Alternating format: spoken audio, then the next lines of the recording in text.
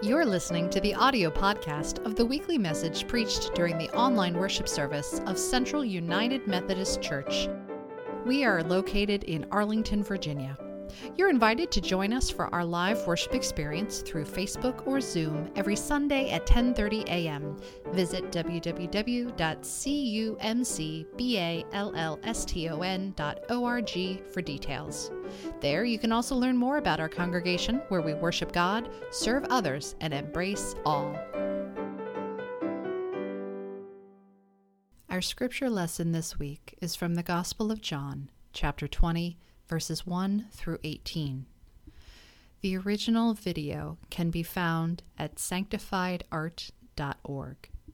You'll hear the contemplative reading of this scripture, but if you'd like to see the original video, it also includes a piece of artwork entitled Fullness of the Tomb by Lauren Wright Pittman. Thank you to sanctifiedart.org for creating this video and granting permission for us to use it in our worship this week.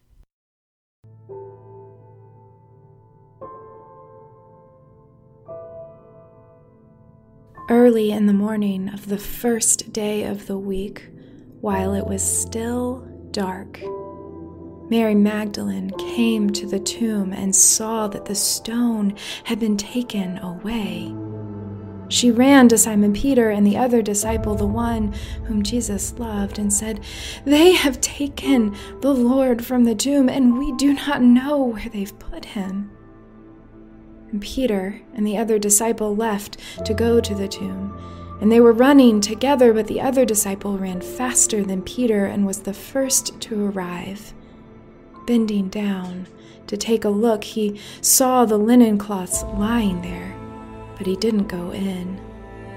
Following him, Simon Peter entered the tomb and saw the linen cloths lying there. And he also saw the face cloth that had been on Jesus' head. It wasn't with the other clothes, but was folded up in its own place. Then the other disciple, the one who arrived at the tomb first, also went inside. And he saw and believed. But they didn't yet understand the scripture that Jesus must rise from the dead. Then the disciples returned to the place where they were staying. But Mary stood outside near the tomb, crying. And as she cried, she bent down to look into the tomb.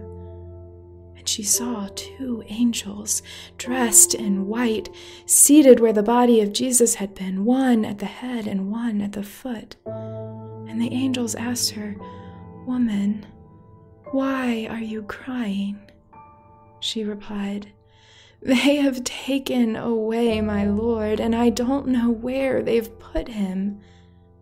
And as soon as she had said this, she turned around and saw Jesus standing there, but she didn't know it was Jesus. And Jesus said to her, "Woman, why are you crying? Who are you looking for?" And thinking that he was the gardener, Mary replied, "Sir, if you have carried him away, just tell me where you have put him, and I will go get him." And Jesus said to her, "Mary." She turned and said to him in Aramaic, "Rabboni," which means teacher. Jesus said to her, "Don't hold on to me, for I haven't yet gone up to my Father. Go to my brothers and my sisters and my siblings and tell them I am going up to the Father, to your Father, to my God and your God." And Mary Magdalene left, and she announced to the disciples, "I have seen the Lord." She told them what he had said to her. This is the word of God for the people of God. Thanks be to God.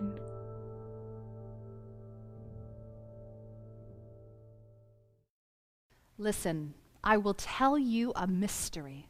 We will not all die, but we will all be changed. I've proclaimed these words from 1 Corinthians countless times, standing in funeral homes, sanctuaries, and beside open graves. These words are part of the liturgy for a service of death and resurrection, what we often simply call a funeral. People all over the world in the last few weeks have suddenly been faced with the challenge of planning a funeral for a loved one that maybe no one is allowed to attend. Some places allow groups of 5 or 10 people to gather, and other places won't even allow a family to see the body of their loved one who has died. The familiar traditions of mourning, gathering for a funeral, or in the Jewish faith, sitting Shiva. Those community gatherings have been identified as the source of COVID-19 transmission in multiple locations around the globe. What should be a comforting ritual is now replaced with the risk of sharing this virus or something new, like an online funeral. Mary and the disciples were able to gather together in person, to sit in mourning after Jesus died. They had to wait for the Sabbath day to end before they could go and visit the grave. Mary must have been anxious to arrive at the graveyard at first light on Sunday morning, because she set off while it was still dark. What was the walk in the dark like in the midst of her grief? Was it filled with tears, weeping and wailing? Or was Mary so numb with grief that she didn't even notice the distance that she traversed? See, in the midst of grief and trauma, we don't experience time in the same way. Trauma affects our brains and our ability to perceive the passage of time. Over the last few weeks, I've heard many people refer to something like COVID time, where a day feels more like a week or a month. The days may blur together because of the loss of our regular routines that help us keep track of what day it is. But even more than the loss of our regular routines is that in the midst of trauma, our brains simply do not process information at the same speed. And this affects the way that we perceive time. Living through this global pandemic is a traumatic experience. And in the midst of this trauma, our brains are not able to make sense of what's happening. Our scripture this morning from the Gospel of John gives an example of when this happened. It said clearly, "For as yet they did not understand the scripture that he must rise from the dead." Those disciples who had gone to the graveyard had heard Jesus tell them in advance what would happen, and there in the midst of their grief and trauma, their brains could not make sense of what was happening there. They were grieving the death of their beloved Jesus. Living through trauma can reconnect us with all of the older traumas from our lives. It can make old wounds that we thought were healed feel fresh and raw again. Times of grief and trauma can bring up all of the places in our lives where we have been wounded and broken. As Mary walked to that graveyard, did she weep with grief not just for Jesus, but with a grief compounded with the death of other loved ones, of other bodies that she had anointed with funeral spices, of her parents, a sibling, dear friends? It's no wonder that her brain did not recall Jesus saying that he would rise from the dead in 3 days. Before we can be resurrection people and celebrate Easter, We are trauma people. We live through Holy Saturday. For the disciples, it was a Sabbath day of rest when they were overwhelmed by fear and locked away. Only until they lived through that day that may have felt like an eternity could they step outside and go to the tomb of their dear friend to tend his body. Did those disciples who were locked away react with the typical variety of responses that people today encounter in seasons of grief? Did some of them collapse with exhaustion and sleep as much as possible? Did others lay awake all night, replaying the events of the week past, wondering what would be different if only they had done something differently? Did some of them long to be able to be busy, to have tasks to occupy their mind and their hands to distract them from their feelings, but they were hindered by the rules of a Sabbath day of rest? Did those disciples try to cling to one another, finding comfort in their shared grief, the opportunity to talk with one another about all that had happened and all they were feeling? Or did some of them need a lot of personal space to process their feelings alone? We each can respond differently to the same grief and trauma. Some may eat more than normal, and others forget to eat at all. Some sleep more than normal, and others find sleep elusive, no matter how exhausted their bodies might be. Some people may react by overfunctioning, by trying to help as many other people who are hurting so that they don't have to stop and notice their own big feelings that threaten to overwhelm them. And others are so overwhelmed by it all that they underfunction, barely able to get out of bed or to bathe on a regular basis. There are some who react by wanting to move past this present moment that we're in and move into making meaning of it all, trying to make sense of what's happening, taking a mystery and trying to tell a story that helps us understand the events happening around us. For us living through this global pandemic, it is too soon to fully reflect on this season of world crisis. In the same way, those first disciples were not yet ready to reflect on all of the theological implications of the events of Holy Week. So Mary did the only thing that she could do. She put one foot in front of the other, and she walked to the tomb. She sought comfort in the familiar ritual of anointing a dead body of a loved one with funeral spices. She went expecting to encounter death in a graveyard, but what she encountered was not what she expected. It was an empty tomb, and fear overtook her. She mistook Jesus for the gardener.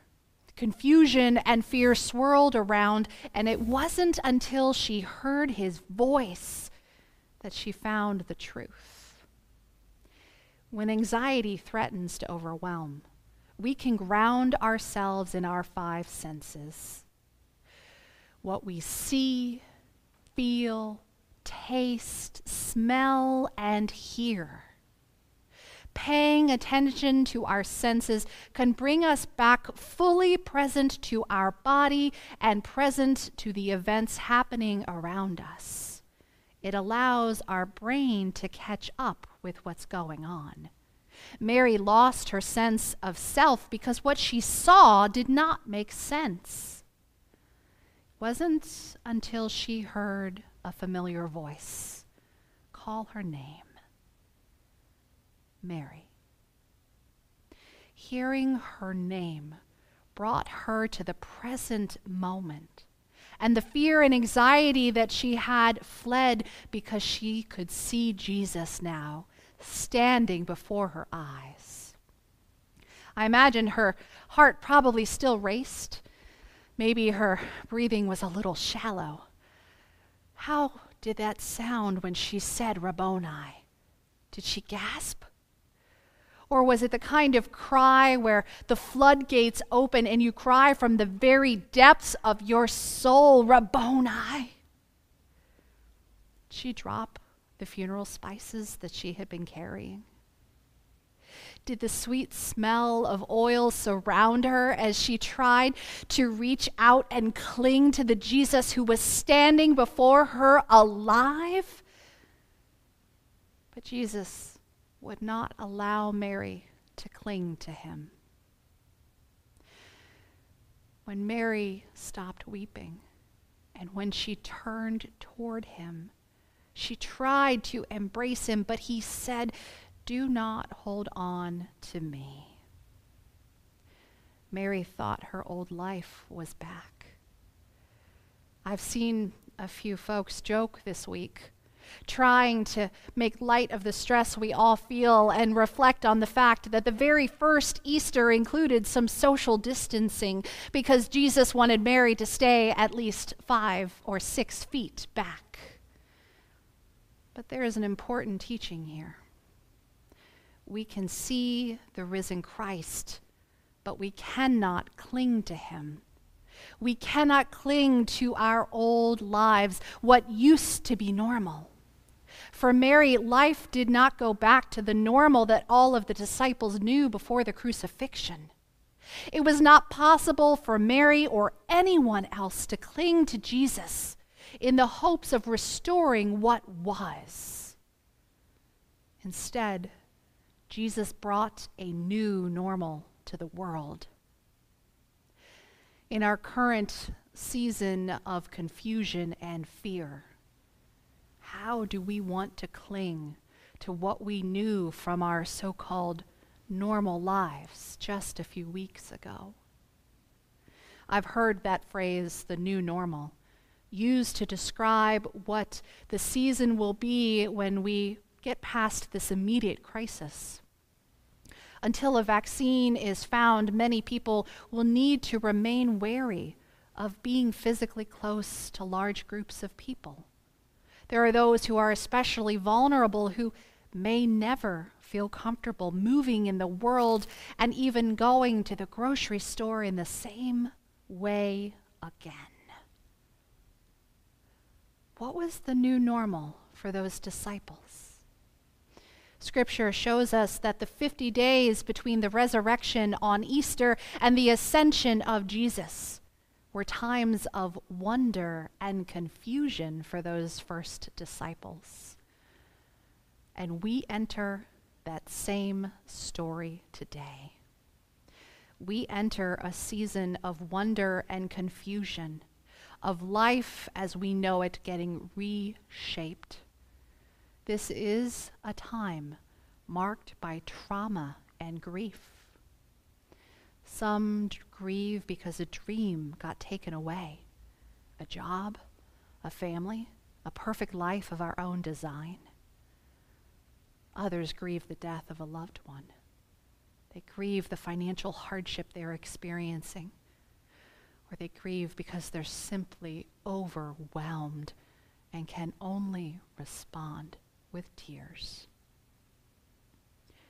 We may be saying to the gardener, "Where did you hide my normal life? Where did you hide my hopes and dreams? Where did you put the life that includes people gathering together in person and sharing communion with one another as we worship on Easter Sunday?"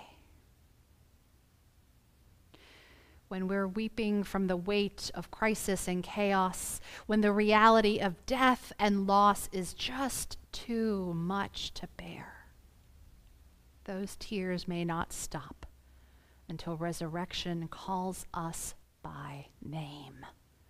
Sarah, John, Barbara, Mary. Only when she heard her own name did Mary snap out of her grief. This same living Christ calls us today. Life as we knew it is gone. What was normal will never be the same. And what will come will be a new creation, a new normal. Christ invites us into the mystery of resurrection and new life. At Easter, we proclaim that death does not win because God's love defeated the grave. This is a mystery that we cannot fully comprehend. This is a mystery that God invites us to enter today. On what used to be a normal Easter Sunday, we would share Holy Communion together during worship, breaking bread and sharing in the fruit of the vine after I lead our prayers for the great Thanksgiving. Even though we usually modify those prayers to fit the season of the church year that we're in, we often keep some of those words exactly the same, including this phrase. As we proclaim the mystery of faith, Christ has died, Christ is risen, Christ will come again. If you've worshiped with us here at Central on a Communion Sunday, those words may feel familiar to you. It may be so familiar that it just feels like conjugating tenses of the verb to be. You may not have taken notice how significant that mystery is. Or maybe you're not familiar with the words of our great Thanksgiving prayer. Maybe you're just hearing this mystery of faith for the first time. I invite you now, wherever you may be, to speak aloud and proclaim with me the mystery of faith. Christ has died. Christ is risen. Christ will come again. Resurrection cannot be explained. Resurrection can call to us. Resurrection can appear in the places where we least expect to find it, and even when it's right before our eyes, we might completely mistake it for something else. When we gather for worship and we share in communion, we celebrate God's presence with us, and we pray a prayer after we receive. And we often use a prayer that includes this phrase: Eternal God, we give you thanks for this holy mystery in which you have given yourself to us. Even though we are not sharing communion together today, we are all being invited into the holy mystery that is the resurrection of Christ. Today begins the season of Easter, what some call the great 50 days. I pray that during this time you allow yourself to step into that mystery of faith. For we will not all die, but we will all be changed. Lent is usually the season when we anticipate some significant spiritual transformation or growth. But this year, I'm hearing an invitation to step into mystery in the season of Easter. I hope that you listen closely for the moment that the risen Christ calls your name, when he invites you not to cling to what was, but to encounter new life that gives us good news to share with a weeping world. When we encounter this risen Christ, it is not just for ourselves, but it is for the entire world. So, brothers, sisters, and siblings in Christ, may we celebrate that Christ is risen. He is risen indeed. Alleluia.